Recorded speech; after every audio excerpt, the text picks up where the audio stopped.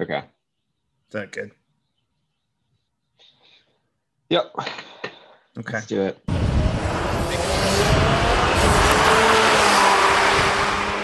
Aaron, how are you? Good to see you, man. Good. How about yourself, George? All right, Yeah. Virtually as always these days.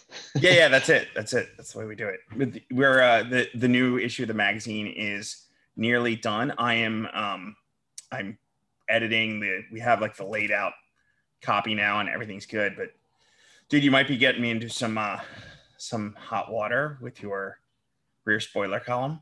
Well, actually, hold on. Let's back up for a second. Most people may not know who you are, believe it or not. So why don't we say that first? Is this in? Hello, my name is Aaron Plant, and I'm the rear spoiler. So for those who read the magazine, do I get my what? What's that? I was saying, do I get my token now that I've admitted my guilt? I think so. Isn't that the first step? I don't know my jokes. I've not been through one of the programs. I don't know if that means that I need one or if that I'm free and clear of them. But you probably need one. Probably so.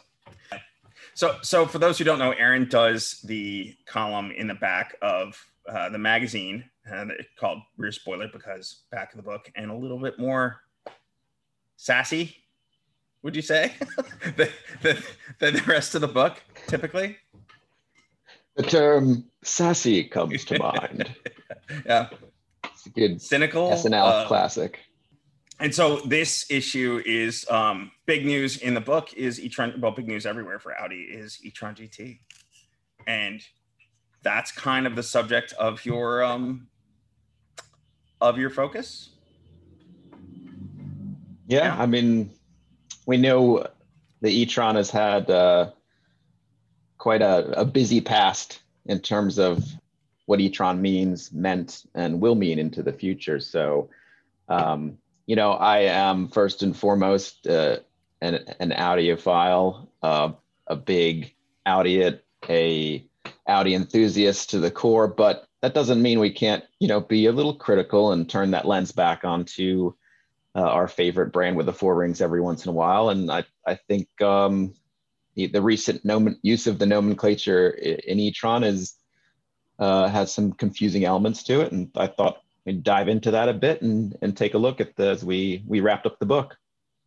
I gotta say, I can't say entirely disagree with you, but always have to be careful since we're a brand focused book, and being critical, you're always going to get some people who critique your critique, if you will. It's so all in love.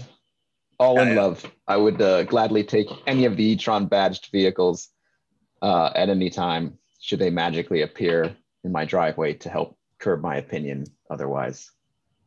Well, we have one. It's my wife's. You can't have it. So you can take it pry it out of her cold dead hands because she loves it. But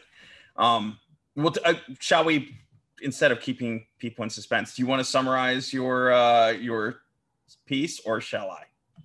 Interesting to hear how you would summarize it, but I would summarize it saying that the e-tron label should clarify what it aims to be in terms of the brand, instead of using it partially for vehicles, partially for concepts, and then partially as a mobility track, right? Electric power, and really figure what that is, and then use that as the brand to stop confusing customers. And I may add, having watched a ton of e-tron GT videos from automotive journalists, they're quite confused too. Some of them don't even know that they're not pronouncing the car's name correctly, which to me would be a brand issue. If I were Audi, I would think that was something we'd want to correct and make sure it was easy to understand. So let's back up a second. The part of this came from a conversation of what's going on in the auto industry. Model names are kind of a mess to begin with, and this is across the industry. So the old days of go to our friends at BMW, brand B, the 330i is no longer. In the old days, it was an unwritten code, right? You said 330 to a nerd, and a nerd would know it's a 3 Series 3 liter. 3 liter. Right. Maybe it's an XI. iX, whatever, and that meant all-wheel drive and injection. But today a Convertible, 330, yeah, C, today, yeah, today's a 320 or sorry, a 330. It is a 320 actually. It's a 2-liter 4-cylinder turbo. right. So like the engineers lost that battle, right? So the marketing people were like, "Yay, we won." People will perceive value, but at what cost, right? So and then the other side of this is the electrics are even more messed up, if you will. Like you start with Tesla, and you have this Model S, I guess, for sedan, and X for crossover. I'm guessing 3 for I don't smaller. No clue.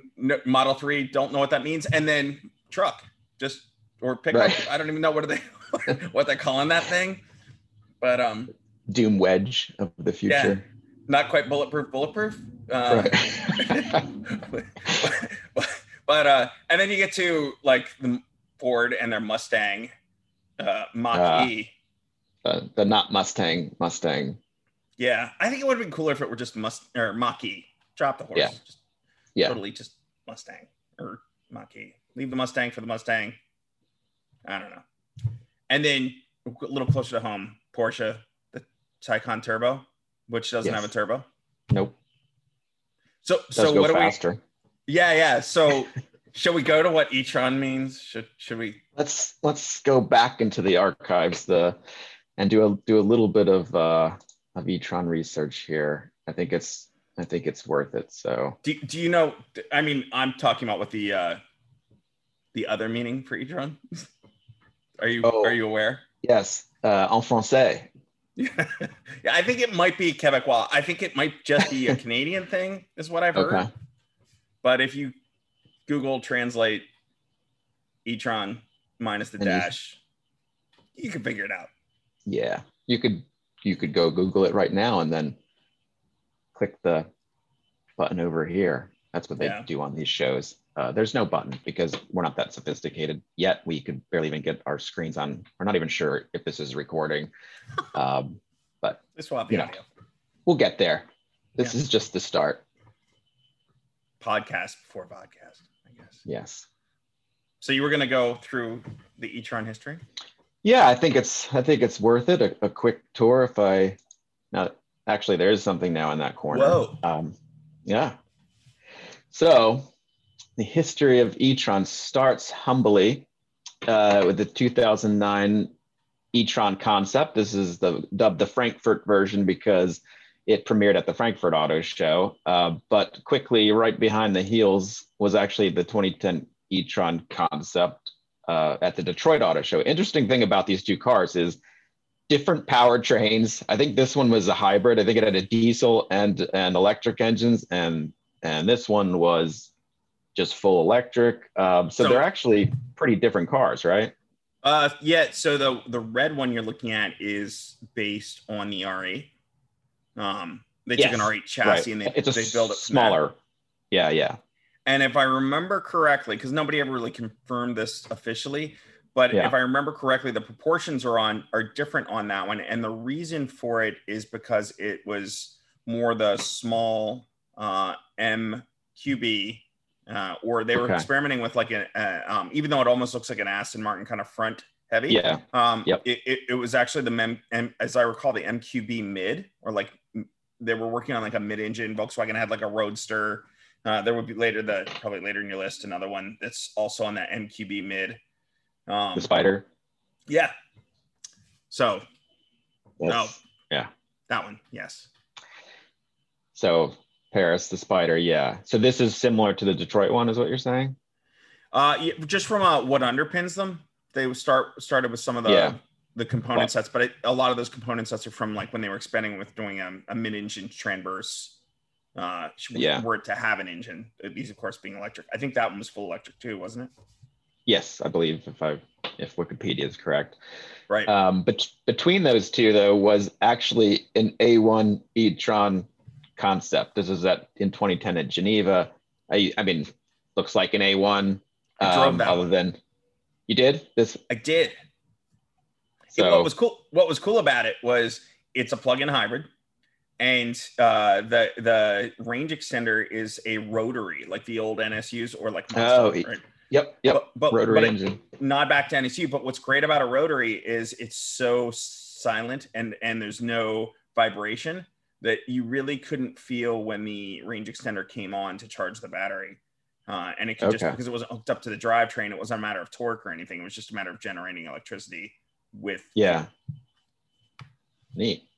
Yeah. So yeah, in between they stuck this, and to Audi's credit, they along the way doing the hydrogen experimentation and all the other kind of fuel sourcing. So they've got all kinds of I think, weren't they called H-trons or G-trons, or there was other trons at the time? They're natural gas and hydrogen power. I think they actually sold the G-trons. I don't know if they ever sold the H-tron. But yeah, I think they did in Europe, right? Because they had some infrastructure that they put up there.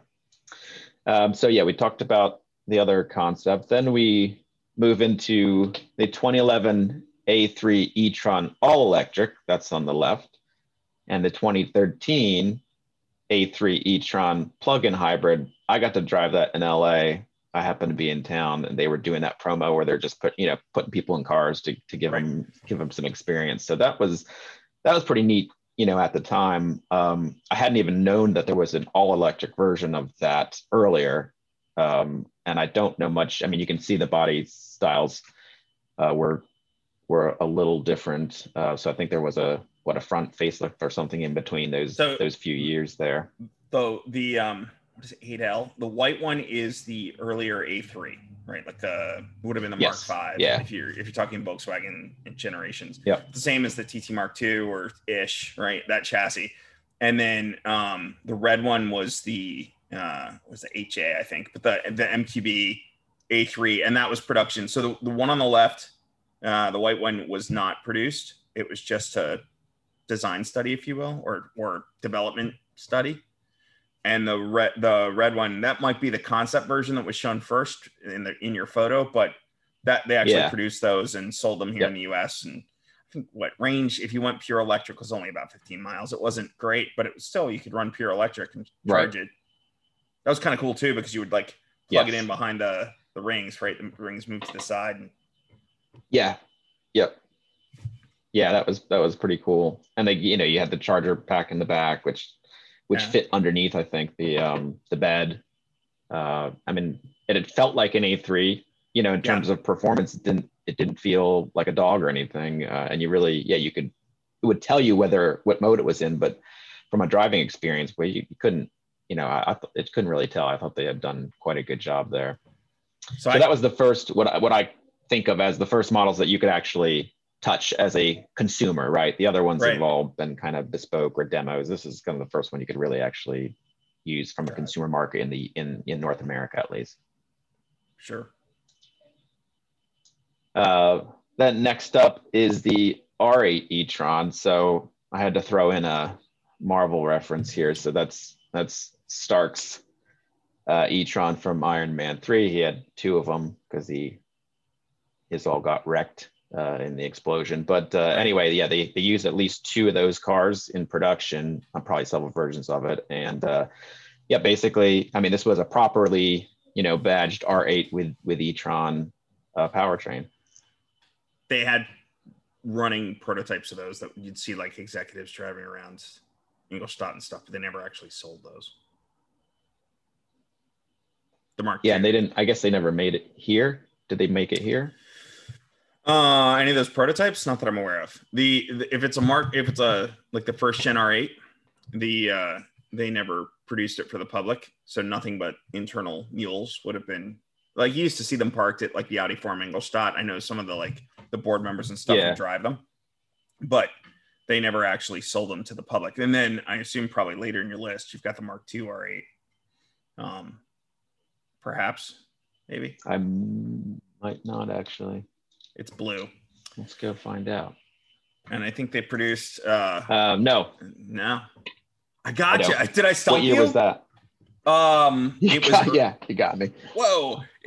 They showed it when they showed the Mark II R8 for the first time. They showed a internal combustion engine R8, like the early Mark II, they showed an e-tron, and they showed the LMS GT3 all at the same auto show. And this is probably like 2016, maybe. And they built only in Europe. They didn't import them. It was electric only. It didn't have very big range. And it's blue with like some kind of funky looking carbon fibers looking wheels. Yep, I got it. And depending on who you ask, I don't think they were supposed to make more than a couple hundred of them, but I've heard a rumor internally that they may have been produced in like the single digit quantities. So I don't know if the rumor's true, but fewer than 100 units, it says. Yeah. End of production run. Might have been fewer than 10 units. According to the guy who talked to me, he might have just been talking smack. Who knows? He didn't work for BMW. I know that. All right, possibly. Or they added a 0. But that kind of concludes the prototypey stuff, and then we get into what we think of now. Right now, we're thinking with e-tron, and we've got our 2018 e-tron. I put SUV in parentheses because it was never referred as the SUV until the Sportback came along, I presume. So they could differentiate themselves. And then, of course, we not only have an e-tron, but an e-tron S SUV. So that's, and S is, I think it's fair to say, S is equivalent to what we think of an S here with the combustion engines in terms of what, the performance increase as it compares to, an NA or Q, and between the RS and the A/Q. I would say safe to say. I would say yes. It's probably a little more like because the modular nature of the e-tron fenders, it actually has little flares, not the full-on molded like craziness that RS cars have, right? Like the full-on dedicated panels, but like it's still a cool look, and it's got the third motor in the back, which means they actually beat. For a while, they beat Tesla with Plaid to market. So being able to overdrive that outer wheel to sort of induce oversteer and drift a little bit. It's not exactly, I think from a performance standpoint, it's not exactly like the craziest. Like it won't beat a straight line Model X, like whatever the highest craziest Model X is. So that would probably be, were there ever to be an RS e-tron, that would probably be, there's room to go above it, I guess. Unique panels, crazier motor, whatever. But like, so yeah, I think that's a fitting S. It's still e-tron S. It's a performance boost, right? There's a little bit of body kit difference. It's the smaller picture here, so it's probably hard to see, but they are, you can tell them apart, put it that way. Yeah, definitely. I would say, not to spoil where this conversation I think may lead, but is it weird that the S is a suffix? Or like... Well, here at Rear Spoiler, that's exactly what we do, is we spoil things. So, so... Which is like everywhere else. SQ5, S5, S4, it's a prefix, not a suffix. Yes, here it's a suffix. It's an e-tron S, and so we'll move along here to, and again, sandwiched in between is the China only 2019 Q2L e-tron. I don't know much about this car other than they felt they needed to do it for the Chinese market in particular. Is it pure electric or is it hybrid? Do we know? I can tell you in a second here. It is all electric, long wheelbase variant of the compact Q2. I wonder if it's not like, because Q2 is MQB, so like this is similar to like what's A3 or Q3 that we have today. The only full electric drivetrain I know that runs on that platform is e-Golf. Like, because like when you're at that level, right, they do a lot of drivetrain sharing. So like the A3 e-tron is like basically like the Golf GTE in Europe. So like the electric hybrid GTI, that's what we got in it's the 1.4 liter with the TFSI with a hybrid. If this is full electric, I wonder if it's like that e-Golf drivetrain, which isn't terribly fast, nor big range in the Golf. So like in this thing, which is probably heavier and of course seats more people. Yeah. Probably even heavier and less range, but it says 38 kilowatt lithium ion from a Chinese supplier. Okay. 165 mile range and top speed of 150 kilometers per hour. So 165 is pretty good. I think the e-Golf's only like 120. So like, I don't know my power ratings on the e-Golf, so I couldn't compare that. So anyway, there it is.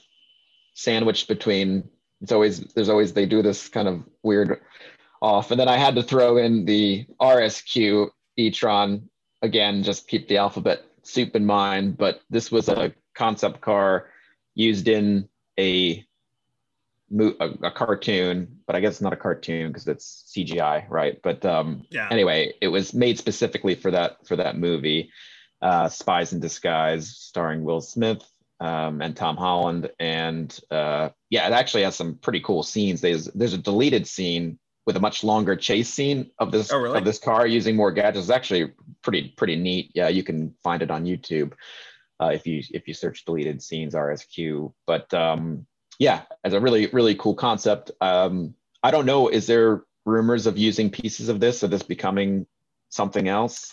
I don't think so. In the future, I think they made a big deal when it came out of it being like the first. Yeah. Like for the first car company to create a car for a CGI movie. So like it wasn't like the Pixar animators who designed the car, but it was I don't know if it's a Pixar movie, was it? I think it was DreamWorks maybe. Whomever made it. Like it wasn't like the artist from that production company designing the car. Right. It was Audi designers giving them the design then to use. So it's kind of a real car, not a real car. Right. Yeah. I mean? It's like our life. It's a completely 100% virtual vehicle. Right. Made for Zoom.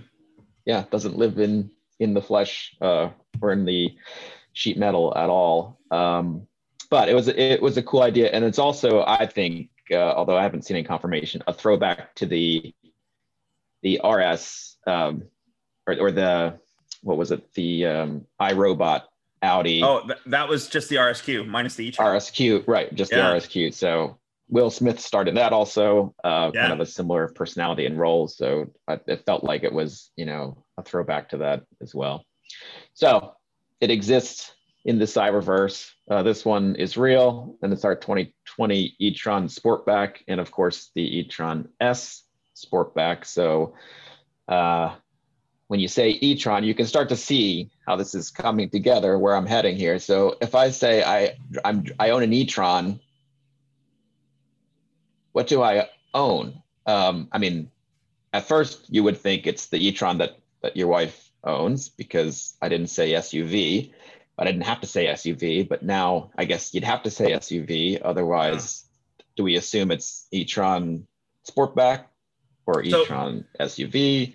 So historically, here's the thing that I think they tried to model after, but I'm not sure, is that like in the 1980s or late 70s, Audi's kind of hatching this idea for the Quattro, right? Yeah. So it's going to be this thing that launches all-wheel drive as like this sort of underlying theme to the brand, if successful. And so they launch it as the Quattro, and then within just a few model years, Quattro is as a drivetrain and as a name is underpinning everything, right? So you've got 5,000 Quattro if you're in the United States. In Europe, it's 80, not 100, 90, whatever. And then like Quattro just becomes this ubiquitous everywhere name because of the nature of the technology kind of permeating into everything. Right. And it's almost like somebody was like, let me back up for a second. I love the Quattro, but from a naming standpoint, you need that like meaning original in German, which is the history there, right? Like you need that, like that there to specify what it is, because if you just say Quattro, you don't even know. And so somebody looked at that model, which I thought was, this comes from an infant, like a brand, even though Audi was like, nearly probably 80 years old by the time that launches as a brand, it was still just kind of relaunching itself in its post-war era. So it really was in its infancy as a brand in that regard, from a marketing and formulaic, brand lexicon standpoint, right? Yep. And so Quattro being called just Quattro, and in the early days, it was even confusing as to like, is it capitalized? The British say it is. Everybody else says it's not, or at least the Germans. And then it's absolutely from a formulaic like OCD standpoint, it's a bit of a train wreck because you don't know what it is unless it is the original kind of, when you think Quattro, it's the proto, the be all end all, where it all started. So maybe they were thinking that, but it's like some marketing person was like, we're going to get this e-tron thing going. Let's start with that and just do the same thing, like all over again. Take none of the lessons we learned with Quattro and just call it e-tron. Yeah. So, and I agree. I think it feels like it was an unintended consequence, right? Quattro brand permeating into a powertrain from the name of the car. And it feels, it's nostalgia always brings positive attitude, right? You don't nostalgically remember horrible things. So I think, it's everyone, or the Audi fans are going to see Quattro. It's probably the first thing they think, if you're a fan, is the Quattro. But, if you put yourself back into the 80s and the chaos that it had to have caused in terms of branding and recognition, especially when, like you said, the brand was coming out of, the Volkswagen ownership and finally kind of getting its wheels in the dirt, pun intended, and started to get moving. You could see how that would cause confusion for someone going to get their grocery getter, and they want to get an Avant, and they're getting it with Quattro, and they drive it home, and the husband's like, dude, I thought we were getting a Quattro, and what's, now I got a long roof, which is cool, but not quite the same thing as a Quattro. So this Boxfire rally homologated, actually right there, the FIA homologation form for their Quattro. But like, you have this like homologated crazy car, like that was, Porsche 911 money when it was new. And then you have Ferris Bueller's dad who's like, yeah, I have an Quattro, or I have a Quattro too, right? Like, no, you don't. I mean, yeah. Right. I mean, he did have actually, mom did, right? An Audi 5000 S turbo. It was dad. Mom had a K car. Mom had a K car wagon with wood siding. But the license plate said M Mom, Mr. Right? M Mom was the license plate. Yeah, that's right. Yeah. Yeah, exactly. So it feels like, and again, I haven't asked anybody, but it feels like one of two possibilities. One, it feels like too, if you listen or look at the interviews, that they're kind of walking back from it a bit, but that, we intentionally wanted to brand e-tron in the spirit of Quattro, but kind of not recalling the issues that caused from a marketing and branding standpoint. But, there's certainly a cool factor there. Or they really just kind of went into the saying the e-tron is going to be the car, and then we came up with a bunch of other e-tron models and kind of got stuck in their own trap. Yeah. I feel like it's the former. I feel like they were trying to grab the spirit of Quattro because electric is the next biggest thing, just like all-wheel drive was the last big thing. But it feels like it was an ill-conceived plan because of the confusion that it causes, customers and the automotive journalists as a whole. It seems like if you look at the branding, right, they took that kind of very unique 80s sort of font, right, like the Quattro script, right, like the lowercase, the and they made almost from the very beginning, and I think maybe from the very beginning, they made the e-tron logo in that same sort of foundational font, right? That's so when you talk about foundational tech, it's rare that they use it, but they used it there, and so that's all cool, and I think it makes sense, but like.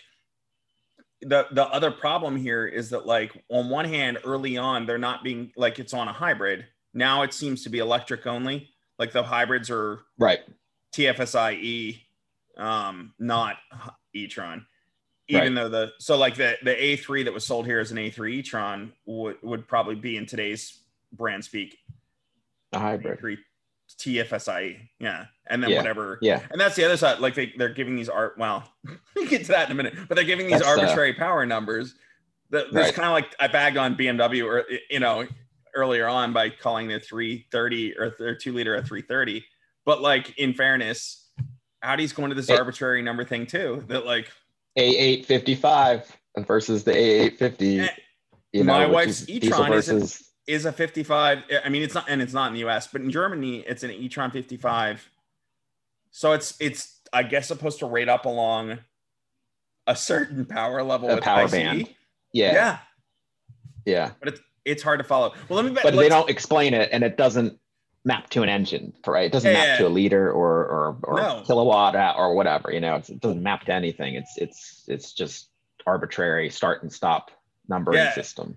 Let's come back to that for a minute. We'll get to the arbitrary number thing in a minute, but let's go back to the original e-tron, because I think there's probably something worth covering here. Is that like the Quattro was the Quattro? There was no like Quattro concept ahead of time. There was no, kind of Quattro. Well, I guess there was like with the TKW Munga or whatever, but like there wasn't like there wasn't any kind of soft lead up to, right? So the question is, if there's an e-tron, what's the e-tron? Is it what my wife drives? Which is, let's face it, I love it. It's a great vehicle, but it's a mid-size crossover. So it's not exactly sex on wheels, right? It's a very sexy mid-size crossover, but it's not like an R8.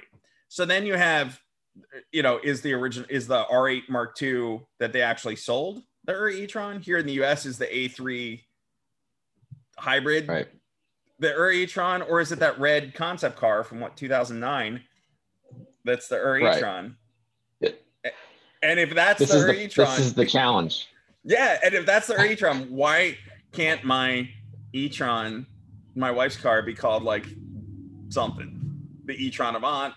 I mean, if one's the Sportback, like the A7, then is the other one the Avant, like the long roof? Because it is a long roof, but you probably have, as much as you and I are sitting here complaining, you probably have every Avant nerd out there, if they called that thing an Avant, probably head on fire. Yeah, they'd wanting to get in on this call. and they probably should, because it is a crossover, right? Which is another kind of a weird category of car just in general. That's across the market space though. So that's one of the problems with what I think happened, or my theory on it, is if they intended to recreate the kind of the greatness and platform moving of what Quattro did for the brand, they shouldn't have had 5 years of e-tron stuff they were dabbling in concept and low production volumes ahead of time, because then you can't have that e-tron. I would have liked somebody, like, people are going to want it. Exactly. When the marketing person came ahead, like when they're about to launch this SUV that I own, which is a great SUV, but they're about to launch it and somebody goes, let's call it the e-tron, like we did with the Quattro, just Quattro. I would have liked somebody in the room to be like, hey, that would have been a cool idea in 2009, but we've already had so many versions of it at this point. It's just going to be really confusing. And also, it's not a homologation special, right? Like it's a really great crossover. I just had it at Pottery Barn and brought home a ton of like boxed up patio furniture in the back of that thing. It's amazing what it'll carry. It's a great vehicle. It's not an Quattro. So, yeah. Well, and then we haven't even gone into motorsports, where since 2013 they threw e-tron and Quattro on the LMP1 R18. So, which I thought was brilliant, because that was in the middle of all this. Yeah, and and it was probably a stretch to call it, because maybe later it became a battery, but early on it was like a flybrid, right? So you have this vacuum, this flywheel in a vacuum that spins. So when you brake, Tom Christensen brakes, the energy gets recaptured and spins that flywheel. And when he goes out the next corner and hits the next straight and hits the gas, it releases the kinetic energy and goes. There's not really much electric going on there. So F-tron? I don't know. But eventually, towards the end, I think 2016, 2015, maybe, they were running batteries. So it did get there officially. Yeah. But all right, so we're almost through here. So we've got the Sportback now. Again, S version of it. I like the shape of this car. I mean, just to you know, I'm dogging on the names, but I mean, in terms of the vehicles, it's really, I think it's a nice, you know, it is a nice stylistic thing to include in an e market right now, electronic Yeah. market, where Audi's just kind of getting in, and you know, maybe not everybody wants to start with an SUV straight up, and so you know, I think this is a nice kind of working its way into that performance segment from that, you know, sexing it up, for lack of a better term, like you said. It's kind of where the market is, and I'll tell you, like that, you know, the only difference between that and the I'm going to call it the long roof, right? The crossover, the one that I have. Yeah. The only difference is that back, right? It's like an RS7 versus an RS6, right? Like the back is is more long roofed, if you will. But like it's we run 22s on ours in the summer, so more similar to like that sort of presence. We get more comments on the car, like just park places, or my wife will like. She said she was just the orthodontist the other day, and like the guy checking the kids in because COVID, she has to wait outside. The kids go in, and the guy checking the kids in was like, "Yeah, I checked in my daughter," and then was like, just picking her brain about the car. Like, tell me more about it. It's awesome. You know, I know the Q5, I know the Q7. What is this? This is hot. So like, it's a great car, but it's where the market is. Crossovers. Yep. And then we go to my personal favorite for both reasons. I mean, this car, I love this car. I mean, it's a beautiful car. It's getting great reviews. It is, you know, it is similar to the Taycan in terms of performance, but I actually prefer this look over the Taycan. And you know, otherwise, it's a lot of good bits are the same. And but man, do we really hit this nomenclature issue with a hammer here? If you were building some sort of theory as to how they were using the convention, this will really take you for a spin. So the e-tron GT is e-tron with the GT Grand Touring, right? So it's an old school reference to a touring car. By the way, I hate when BMW started adding GT when they had that sloped back, you know, sport back, and they started calling things GT too. I mean, you know, GT 5 whatever, you know, that 5 number. It was.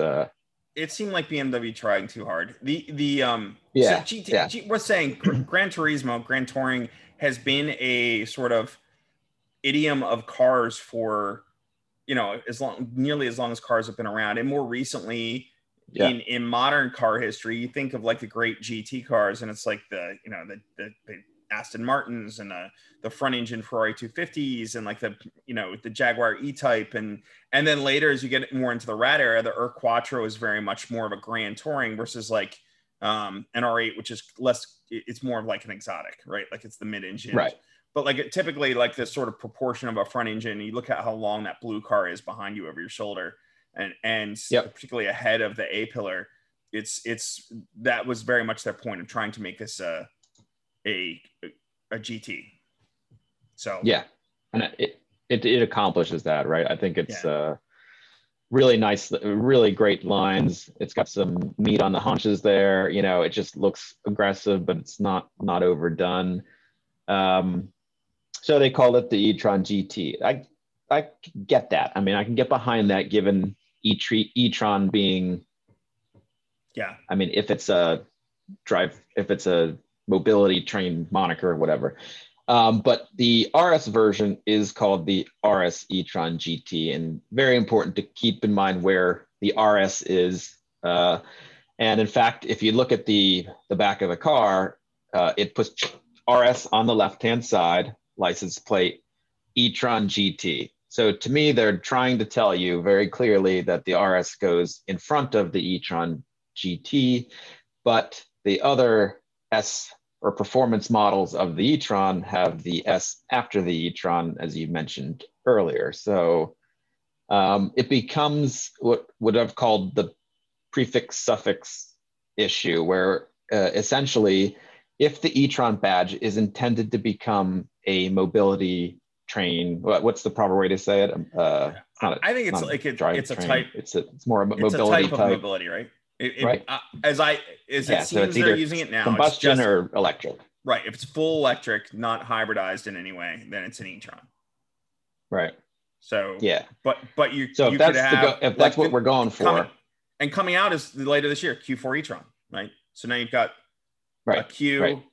4-sized e-tron suffix. Yes. And they've very intentionally marketing that, hey, after these guys, these three, the Q4 e-tron, this is how we're going to call everything. It'll be Oh, are they? they're going to try to stick to even numbers. Yeah, they'll try to stick to even numbers being e-tron and odd numbers being not e-tron, at least in the Q line. I don't think that works as well in the A line, but anyway, we'll see how that goes. But that's the intent. So they want to start with the Q, and start using these badges right starting next year, right? So if that's the case, then what we have here, I'm sorry to say, my four-ringed friends, is prefix, suffix, suffix, or maybe it's suffix, prefix. And you see the problem. There's no noun. There's I think it's safe there's to no say noun. that RS when it leads is an Audi, like RS Q3. No, because TTRS, it's a suffix. You're right. RS3. Yeah. So in TTRS speak, it's a suffix, but I think that's the only instance of suffix. Otherwise, it's this prefix. Right. In Audi world, right? In Porsche, they use the hell out of RS. I mean, that's a whole other question, right? I remember you first threw your column idea at me, and that was kind of the conversation of like, what does it stand for? Like at Porsche, it's definitely Rennsport. And I remember once, right. I'm gonna name drop, but like saying RS meaning Rennsport to Tom Christensen, and he's like, "Is that what it means?" And I was thinking, like, Tom Christensen doesn't know. Maybe I made an assumption here, right? Because that guy should know. So like, right. Maybe he's just messing with me. I don't know if that's Tom next time I talk to him, but like maybe it means rally sport at who knows? Because Audi has that great rally history, not right. the dumpy mid-level Camaro rally sports, but real rally, which Audi actually has some credentials in. But like, yeah, I don't. And here's the other side of it. It's if you were going to make because there's an e-tron GT and an RS e-tron GT. What if you wanted to have an S? Because if there were like a mid-range one, right? Like if there were, because on the e-tron, it's the e-tron S. It's not the S e-tron. So right. And another kind of associated minor gripe is if you look at the e-tron GT and the RS e-tron GT, there's not the same level of difference in terms of the exterior as a typical RS to S or even A or Q platform car, right? I mean, you've got, I think, you get some carbon fiber, you can get a carbon fiber roof. You get the front grille is a bit different, and you get the RS badge on the back. I'm hard to find. Well, it's the coloring, I think. I don't think it could color match. I don't think you color match an RS. I think it's got. It's the same. We should pull up the configuration. Pattern, I have no idea. Right? But the bumper is this exact same, right? Like I think that's where. Yeah. I can tell you the little man behind the curtains. Like I can tell you why I think it's that way, right? The inside baseball answer. But what's interesting here is you have like the e-tron GT, which is no slouch, right? It's a legit, practically six-figure car, like borderline six-figure, literally borderline. And then you have the RS. The bumpers are the same, exactly. The fenders are the same, exactly. Wheel difference, badge difference, and so you could maybe beat up on it and say, well, it's just badges, but it's not. We all know like the power level. And I think even at Porsche with Taycan, you had a similar thing, right? Where like there's really no differentiation between a 4S and a turbo, where in a 911, there's definite differentiation between a 4S and a turbo. So like, the reason for that, I'm sure, is that this car is built by the organization formerly known as Quattro Gambeja, another ubiquitous Quattro term, right? But like they changed its name to Audi Sport and Gambeja, and so they don't really do S cars, right? And like so this car is a little bit more like the R8, right? Where there's no SR8, there's no RSR8. You either have R8 kind of does what R8 wants to do, and I suspect that's what's happening here too, which is like Audi Sport don't play that, right? Like we're just gonna do what we want to do, and that's good. and it works because we are really good at doing what we do. But yeah, it's tough to from the challenge of that is you have the overall Audi lexicon, the brand formula that's like AS line, S, RS, and maybe RS plus, right? And that's, you have these like, and like S line competitions and like these nuanced whatevers along the way in different places. But you have this amazing formula that works. And like, this is just kind of like, we don't care about the formula. Whatever. We're just going to do what we want to do. And the other side of this is GT. So there's the Coupe GT, which was like cool, but not that cool, right? Like it wasn't the Quattro. And then there was the R8 GT, which was like the badass R8, like the first real badass R8. Yeah. Not that all R8s aren't badass to a degree, but like the one that was like, the big flex was the GT. Next up. So, yeah. Did you notice Motor Trend? Since you wrote this column, Motor Trend got it. Like they drove the car and they called it the e-tron GTRS. RS, yeah. So did a couple vloggers, that do car reviews. A bunch got it right too, but they weren't reading the rear deck lid to get the instruction manual on how to pronounce the car. Did you see Doug DeMuro was like RS on this side? Yeah, he's like the detail guy, right? He got it. Yeah. It's way over here. So it's like e-tron GT is over here. He also said he asked them about it because he was a bit confused, with what meant what kind of a thing. And so the answer was, look at the instructions are on the deck lid, essentially, it was the answer to the question. I will say I was just at Cars and Coffee this morning, and one of my friends, a retired gentleman who's got a really wonderful, some would say awful, but I would say wonderful car habit, and he's got this huge collection of really cool stuff. And he just showed up this morning in like an AMG 63 E-Class wagon, and beautiful car, but like on the side badge alone, it was like AMG 63 4MATIC Plus, like all these. Like you got to hand it to Audi with that. They're not like they don't just put all these badges down the side to like cover, like everything. The spec list on the quarter panel of the car. Yeah, exactly. So I mean, again, I haven't had the pleasure, but from what I hear and see, the car itself is doing everything that Audi wants to in terms of entering an electric market in a performance, perspective.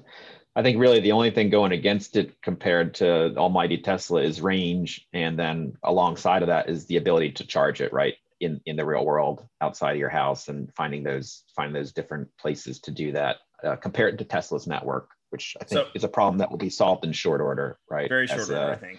Yeah. I've had my e-tron for a year and a half and like 20,000 miles. You get like, here's a couple things. One, you get like 2,000 miles of free charging at Electrify America, which is fast charging. And so I've only just used that. Literally, I ran out of my credits last weekend on a road trip with my wife. So that means like 10% of the time is all on public charging. Everything else is charge at home, in which case you don't care about the speed because, it charges in like 6-7 hours. On the level 2 in my house. And so and my wife charges for free at work. So it's super cheap to operate in that regard. Even charging on Electrify America is like a fraction of paying for petrol. So, so it's really affordable to run. And what I'm curious is more, so in the year and a half we've owned ours, there are a lot more Electrify Americas around, and there are other high capacity, either 50 kilowatt, which is like the old style of fast charge, like when some of the early electric cars were coming out, and then now 150 or 350 or 120, maybe it is. I can't remember. And 350 are the fast ones that Electrify America offers. And whenever we there are a lot more of them now. And most of the main routes, if you look at Electrify America's map, it's exploding. And given they're not the only one, and everybody but Tesla is standardized, like Tesla, the sheer number are you already got way more chargers for non-Teslas, but on top of that, the quick chargers, I think Tesla's lead will be gone here in another, probably, I don't know, I'm not an expert, but probably in another year or so.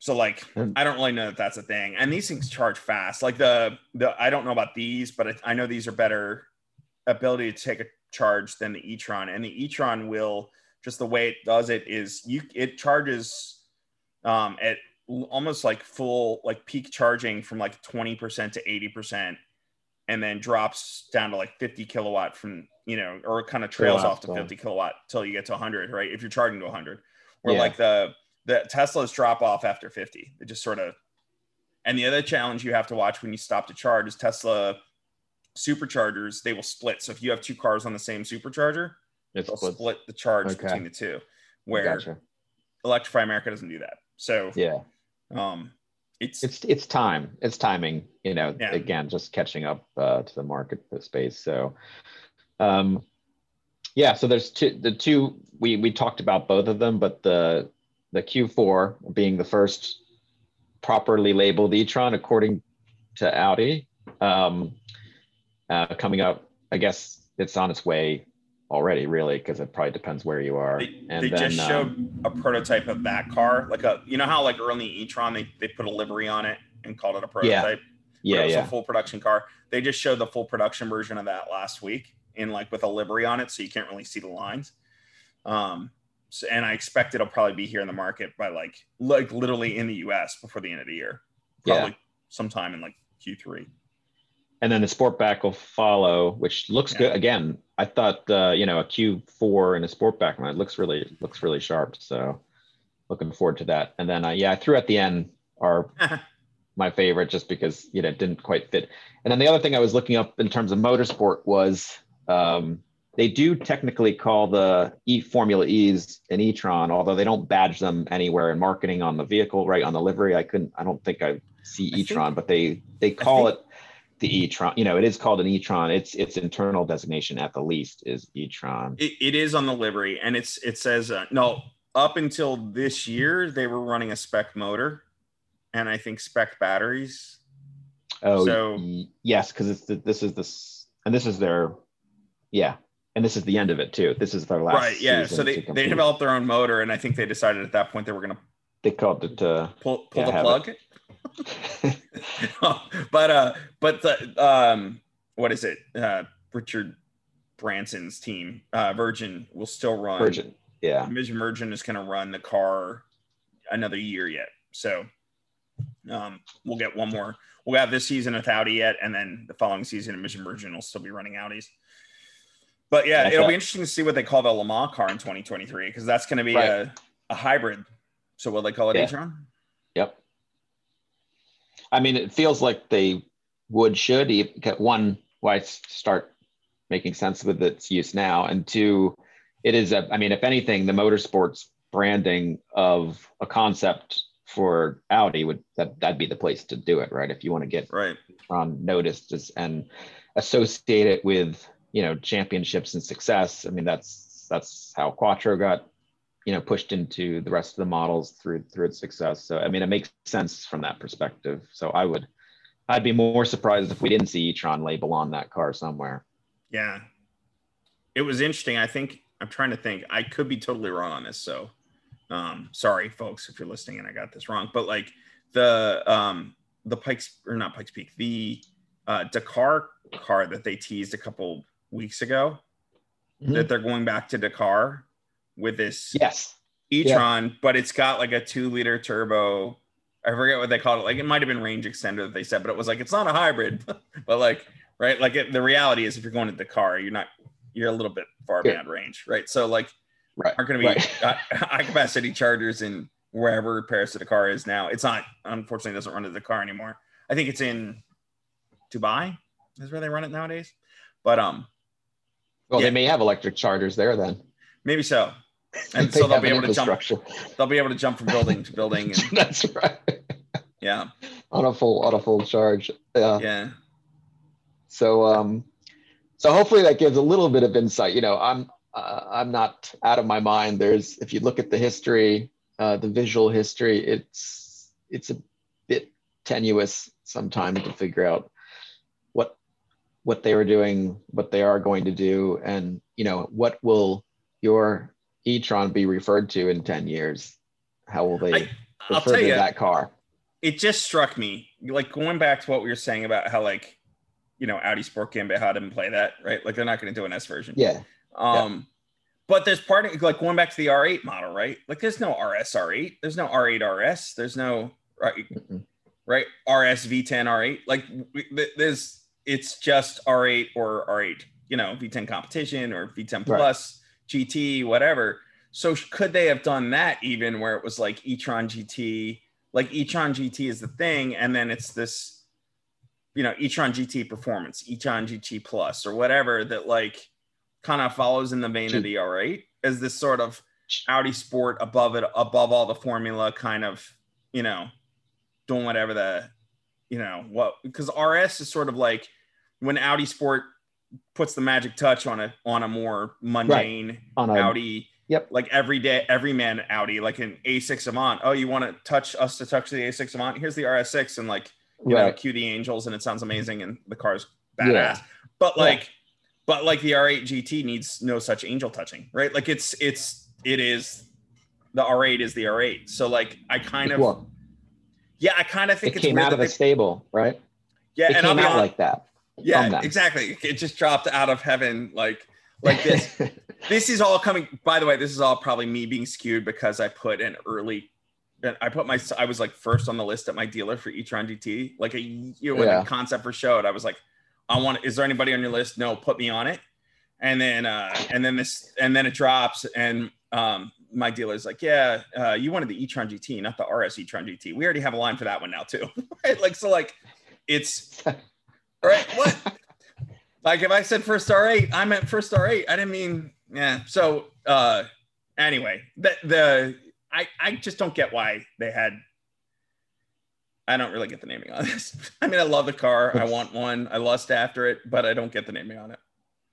Yeah, I mean, like, what you call it's one thing, but that's why the title of the article is what's in a name, play on Shakespeare's play of the same name. But at the end of the day, you get the car's in your driveway or your garage and you get it. I mean, doesn't matter what it's called. It's still everything it is and all the greatness of Audi. But, you go to a party and you say, I got an e-tron. I'll tell you one thing. If I had an RS e-tron GT, I'd be making sure I used all the alphabet soup. I'd be using all my prefixes and suffixes because I wouldn't want to be confused. No offense with the e-tron, I think that's what I'm going to do. I'm the first day that they deliver an RS e-tron GT to the guy who got in line in front of me. I'm going to pull up and be like, oh, you have an e-tron. I do too. Right. And I'll be driving my wife's crossover. That's right. We're the same. And he'll be like, hey, buddy, we're not the same. Right. Yeah. So there you have it. That's the crux of my complaint, properly shoved at the back of the book. So in case people get tired reading, they won't even get to it, which I'm hoping all of the Audi brass get too tired to read to the end. It is my hope that, like, what I love about this brand, I would hope at times it not be taken too seriously, right? This is meant from a place of love. And if you can't have fun with the people you love, then who can you have fun with? So that's right. Nobody. Yeah. And again, nothing to do with it's just badging, right? And badges have caused chaos throughout the automotive industry. Right. So it's just another chapter in that book. Which would probably be a good one. Disastrous auto brand nomenclatures. Yeah. Hey, it's no Mustang. Yeah. I mean, they didn't do the Mach-E thing, so that's our Mustang Mach-E thing. Even Mach-E, there again, like you go into your marketeers versus your engineers, right? And truth in engineering, Vorsprung durch Technik, whatever. Like Audi is an engineering brand. Especially I come to expect it from Ford, right? Where, you have the Mark 1 through 8 at Lincoln's, and then you get the MKX, right? Which we don't even know what Mark is anymore. So we're just going to make it our alphanumeric. And then you have the Mach-E, which Mach is a speed, but E is a electric.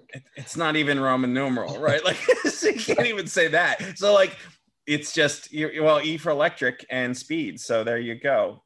And and Mustang, because it's the heritage of speed there. Well, I get the it's kind of, look, it's the nomenclature equivalent to what my e-tron crossover is, right? Like Audi looked at the market and said, we're going to launch one electric car. What can we launch? And they didn't hear me going, make it an A5 Sportback and I'll buy one for myself, right? Like it was, right. It was the crossover. And so we got one for my wife because that's what she drives and it's been a great family car. But like the crossover was the smart play because it'll sell every one they can build. Yeah. Right. Yep.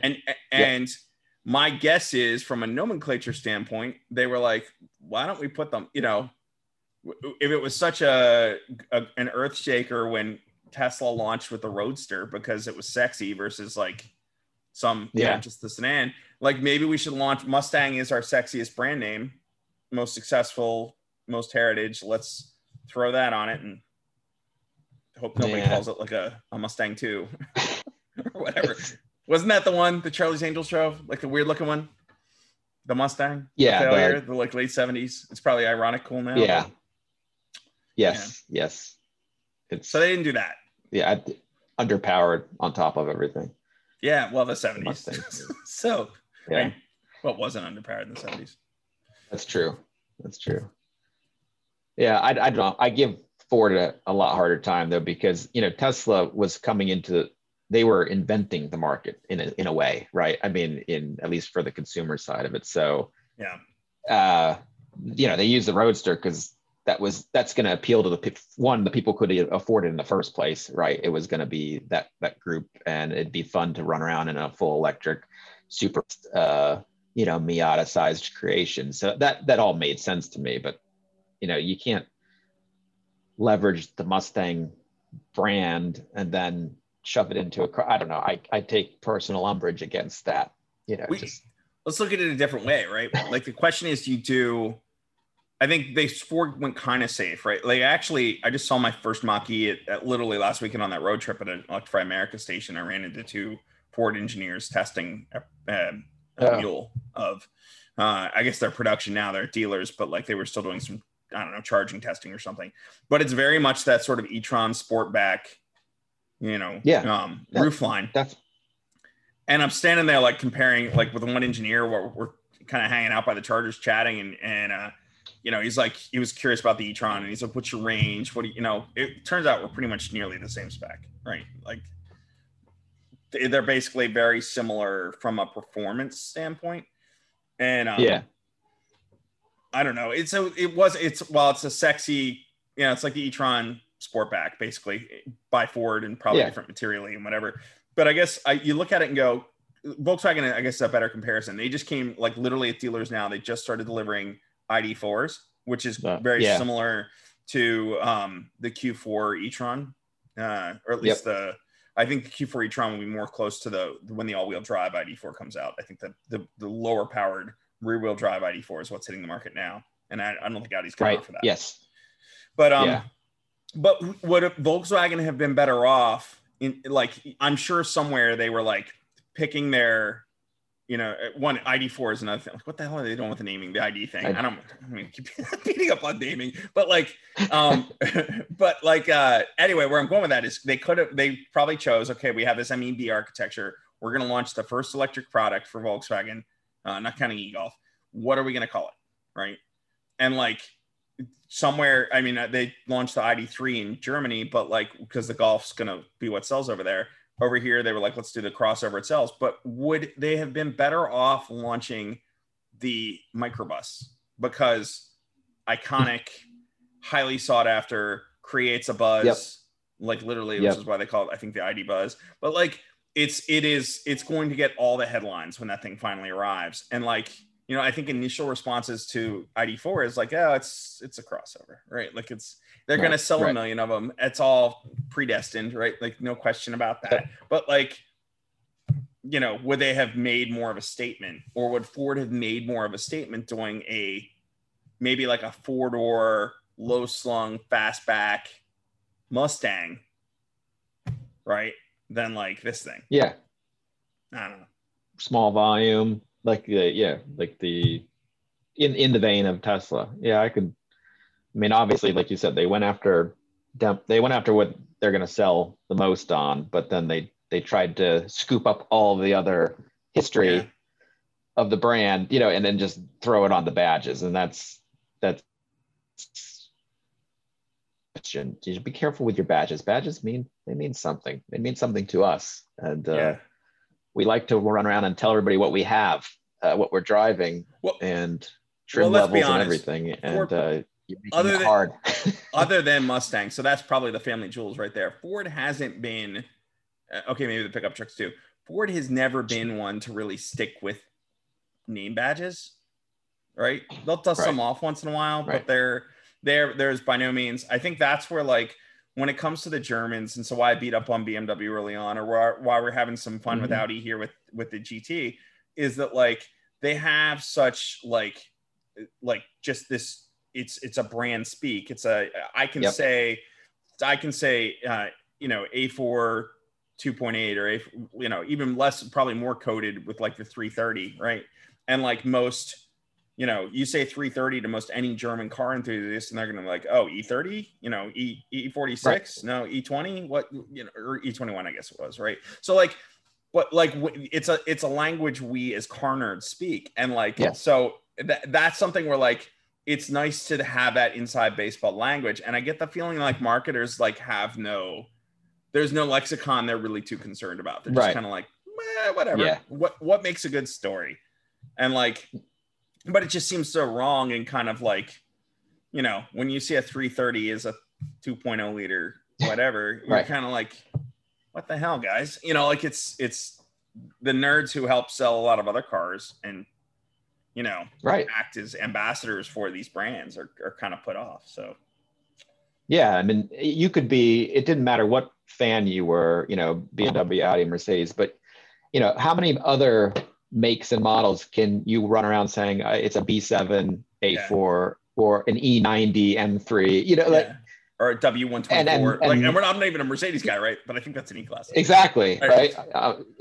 But we all know each other's, because it's a recipe and it's easy. It's like this plus this equals this. Yeah. And you go outside and, you know, into the Japanese market, American market, and they just call them things or made up words. And, you know, there's then they just throw S's and RS's all over the place. They don't mean anything consistent. Right. And so, yeah, I mean, to me, the mistake Audi made, or what they didn't capitalize on, is keeping that, and instead just kind of played around with a bunch of prefixes and suffixes that are cool and mean something, but together I'm lost as to what it is. You kind of reminded me of one other thing I think we didn't cover, but I think we ought to, which is, so you have, the Germans have always been good at alphanumerics, right? And other people try to copy that, whether it was, you know, Lexus launching themselves in the 90s, or like whether it was, you know, in the 2000s, linking, going from names to MK, you know, whatever letter they felt like throwing at it. But like the Germans were always very formulaic, with one exception of the Germans sold here in the US, and that was Volkswagen, right? So you have Golf, Scirocco, Corrado, whatever. But what was interesting even about Volkswagen, and what I always kind of respected about them, was they kind of went their own way than the prestigious Germans by kind of having these names, but they still stuck with that underlying Germanic quality of sticking with the engineering elements in a way that they sort of created these sub brands around their engine technology, right? So you had the 16 valve, or you had the G60, or you had the VR6, right? And these, so that you had these identities around the powertrains, which was interesting, that I don't think a lot of other brands ever really fully achieved, right? Like you have the displacement at the German luxury brands, but you don't really have this sort of like engine technology. I don't know, I could be wrong. There's probably examples of it elsewhere in the, you know, you can point like, what was the Supra motor that everybody loves, but there was no branding for that on the Supra, right? Like there was no, it wasn't like the Corrado G60 or the Corrado VR6, and you knew the difference between that. And I guess where I'm going with that is more whether it's the branded name like 16 valve G60 VR6, or whether it's the displacement formula that's been at, you know, Audi, it's always been like the, you know, A6 4.2, A6 2.7T, 3.0T, whatever. They kind of cheated a little bit when the supercharged one came out, right? Because it was a 3.0T and it wasn't turbo. But like, I guess that's what I'm waiting for people to do, rather than this 55 junk that we've seen, is to like come up with some sort of engineering derived term for,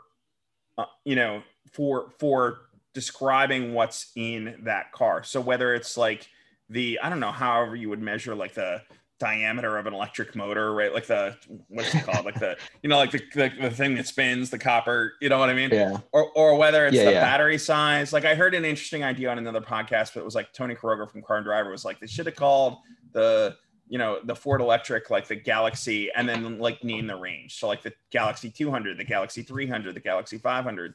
Like if they're able to get the range to that. Now that's probably problematic because like depending on cold or warm weather, you're gonna have the Galaxy instead of the Galaxy 200, you're gonna have like the Galaxy 160, right? And like everybody's gonna be false advertising, and it's all gonna go to hell. Thanks, Tony. But I guess what I'm wondering is like there a way to like maybe even brand either like Volkswagen did with the VR6 and the G60 to sort of like come up with some sort of engineering derived designation for the one motor or the two motor or the like a way to say like maybe displacement wouldn't be the word for an electric motor, but there's got to be something to designate the size of the motor, right? And or maybe like the battery size combined with the size of the motor. I don't know. I mean, it can't be that hard, right? Like it's something that's legitimately measurable versus like arbitrary 55. Right. It could be a 2-liter in this car. Literally, the Q5 TFSI-E, I believe, is a 55. So like that's a 2-liter hybrid that's a 55, and then the e-tron, which is a 55, and then the 3-liter turbo all ice A6 might be a 55. I don't know, but like that arbitrary 55 is like 3 different technologies at least, and there's probably a TDI 55 in Europe, somewhere in Germany that like don't give me a number. like give me a number that means something, that like stands for something. I kind of like the TFSI. At least you can correlate it. Yeah, like TFSIE, I was like, all right, like I literally was like nerdy enough that when they launched that nomenclature on the hybrids, and I think it launched with like the Q5 and like this most recent round, right? A6 and in Europe, right?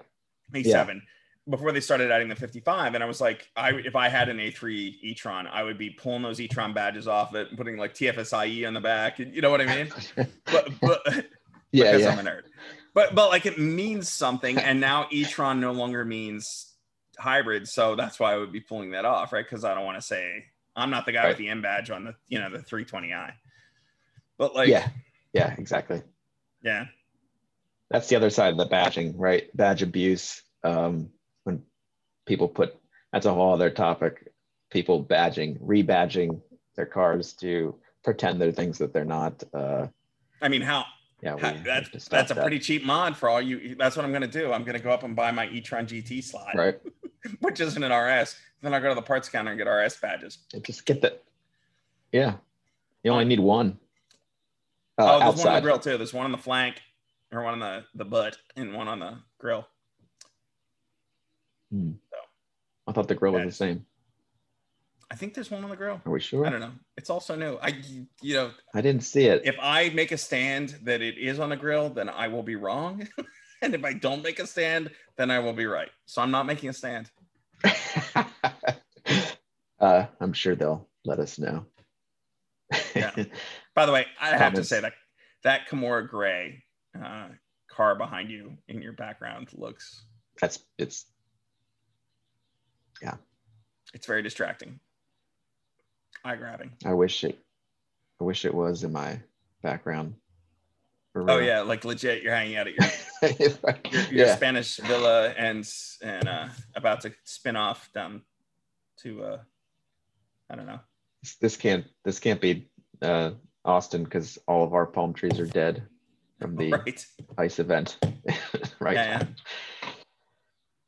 So how would has that been like much talk there of like how would when you see electricity go off, that was kind of like all the idiots on the news up here were like, no, if you lived in Austin, you had an electric car, you wouldn't be able to go anywhere. Like, yeah, if you didn't have a charge on it, I guess. But like if you did have a charge on it, you can power your house. So Guess what? You couldn't go anywhere. There was nowhere to go. Yeah. everything was closed and there was a sheet of ice on the ground. We have no infrastructure. There's no sand trucks. There's no plows. There's nothing. You just sit and wait for it to melt because normally it's gone in 6 hours. So Yeah. it didn't matter. You didn't need to. You didn't need power to your car because you couldn't go anywhere anyway. So One, arguably, if the power kind does of come a back on, non-issue. or if you had a charge on your car, or the power does come back on and you can further power your car, most electrics, you can pull the power off of it and power your, emergency heat or whatever else in your home off the car. So there's an advantage. Run the too, car right? as a generator. Yeah. Or just a battery, as a battery, I think it's less of a generator. Yeah, You're not running storage. something to generate. Yeah, but it's definitely storage. Yeah. It's a giant USB drive or a Right. USB charger. It's like, yeah, that's a good point. I'm going to use that in my internal family marketing to work my way towards an e-tron something. There you go, dude. I'll tell you what. So to be determined. Another bad analogy, dad joke. So to plug e-trons real quickly, even if you are plugging e-trons, that could be our name of the e-tron podcast. There you go. Oh, thanks for being all night.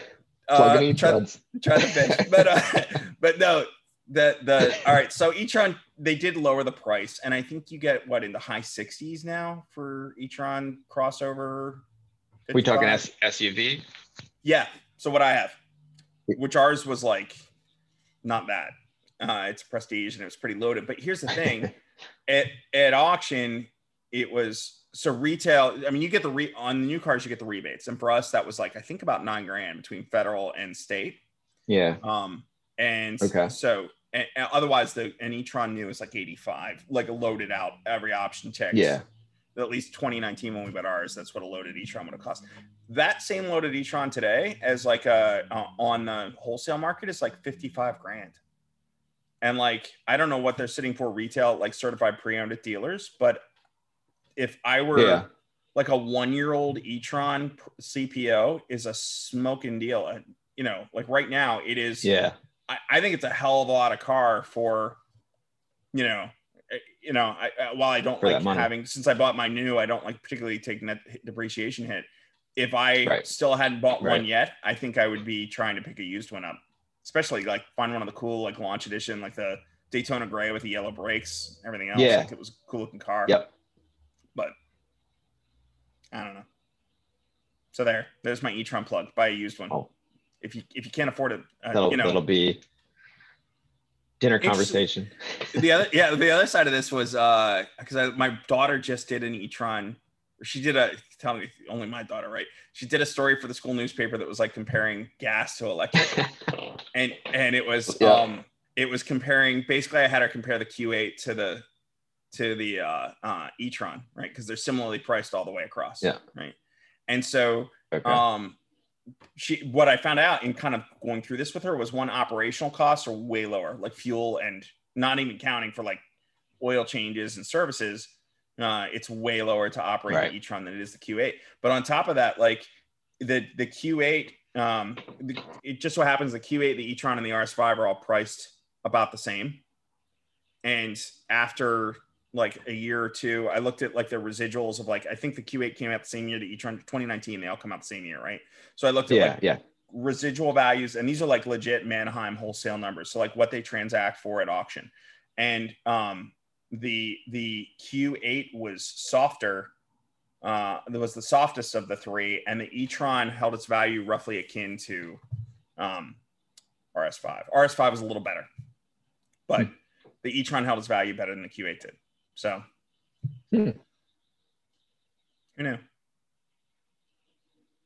that's not even counting the rebate, which you won't get if you buy a used one. You got to buy a new one to get the rebate. Yeah, but I'm sure the first year costs outweigh that gap anyway. You're still better off CPO.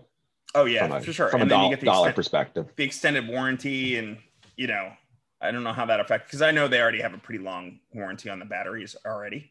But I don't know how CPO affects that. I'm not really sure any of that. So, by the way, we keep throwing out CPO like everybody knows what it means. Certified pre-owned. That's when an Audi dealer sells one that's got an extended warranty. That's like the new car warranty, but it lasts like 6 years, 100,000 miles. So that's when you go get a certified car at an Audi dealer, a certified Audi and an Audi dealer, that's what a CPO is. Right. Anyway, that's it. That's it. Yeah, I liked your yeah, and scene.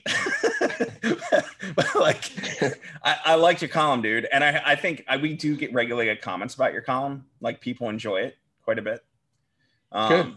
So thanks for all you're doing back there in that last page of the book. I always kind of envision that spot as sort of like, do you remember in the old days, like Automobile, and like Jamie Kitman would be back there? Yeah, that's kind of, I like that you're kind of serving that purpose back there, and you're very good at it. So thanks for all you're doing. Yeah, no, I enjoy it. I like being back there. And anyone has any topics? I mean, this stuff like this is my wheelhouse. I love, and we have plenty of great content and contributions about, you want to know about whatever bespoke Chewbacca colored R8 is out there.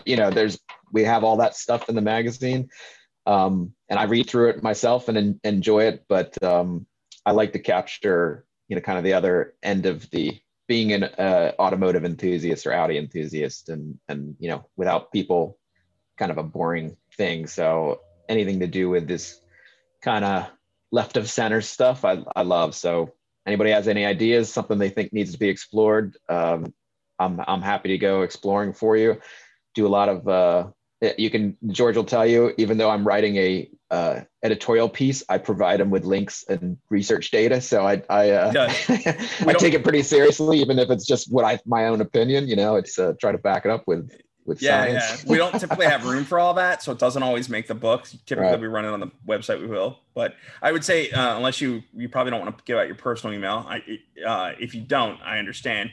You can always send it to admin if you have any ideas for Aaron for future columns. admin@audiclubna.org, and that comes into the main office, and we can just forward it to him. Yeah. So I mean, you're welcome to share your private one too, but I'm not here to push you to put your private one out there. So every hacker who ever listens to this this podcast, I'll email you.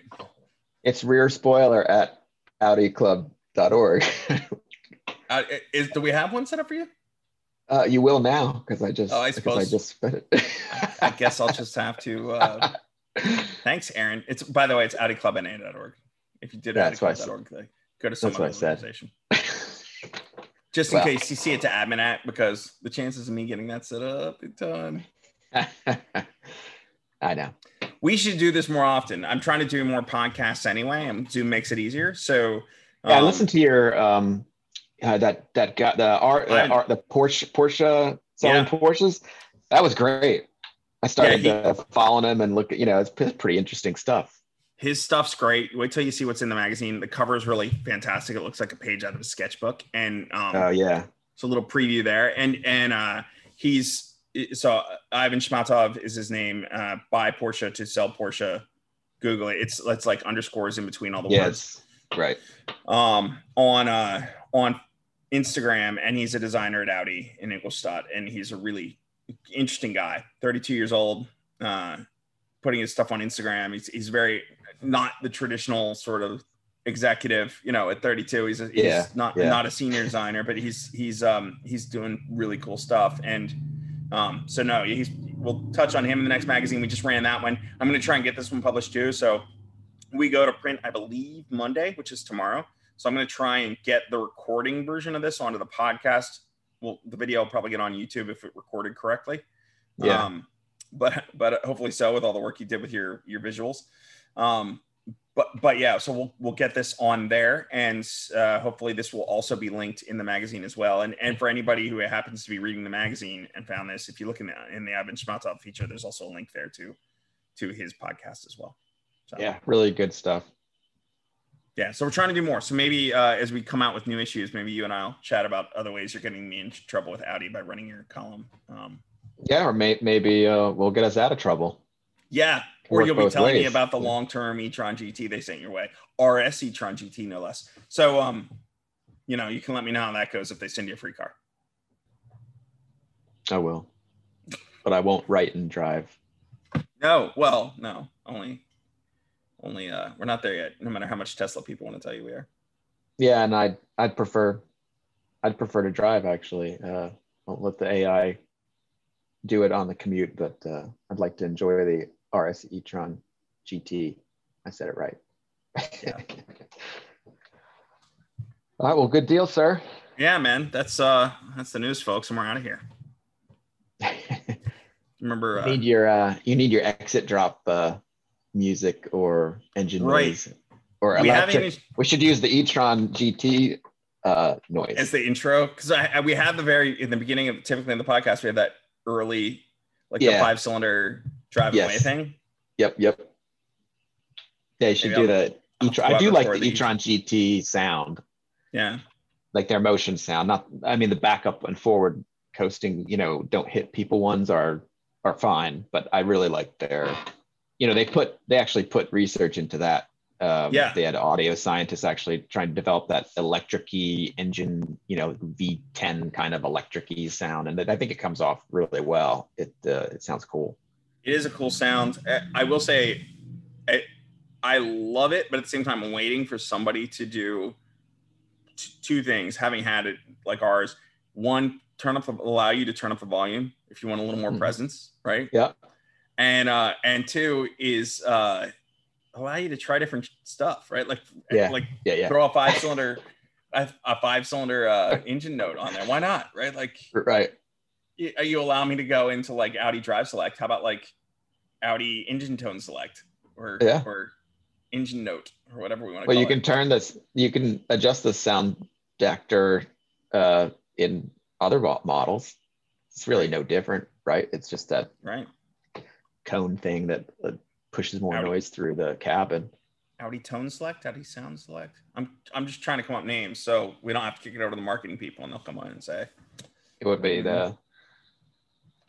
be the ET Sound Select PSQ. Banging Olufsen Bose. right. Sound Plus GT. Oh well. All right, man. Well, I thank you for all your time this afternoon. Yeah, no, it was cool. And hopefully people enjoy an hour and a half of us complaining. You can trim it. You can trim some things probably.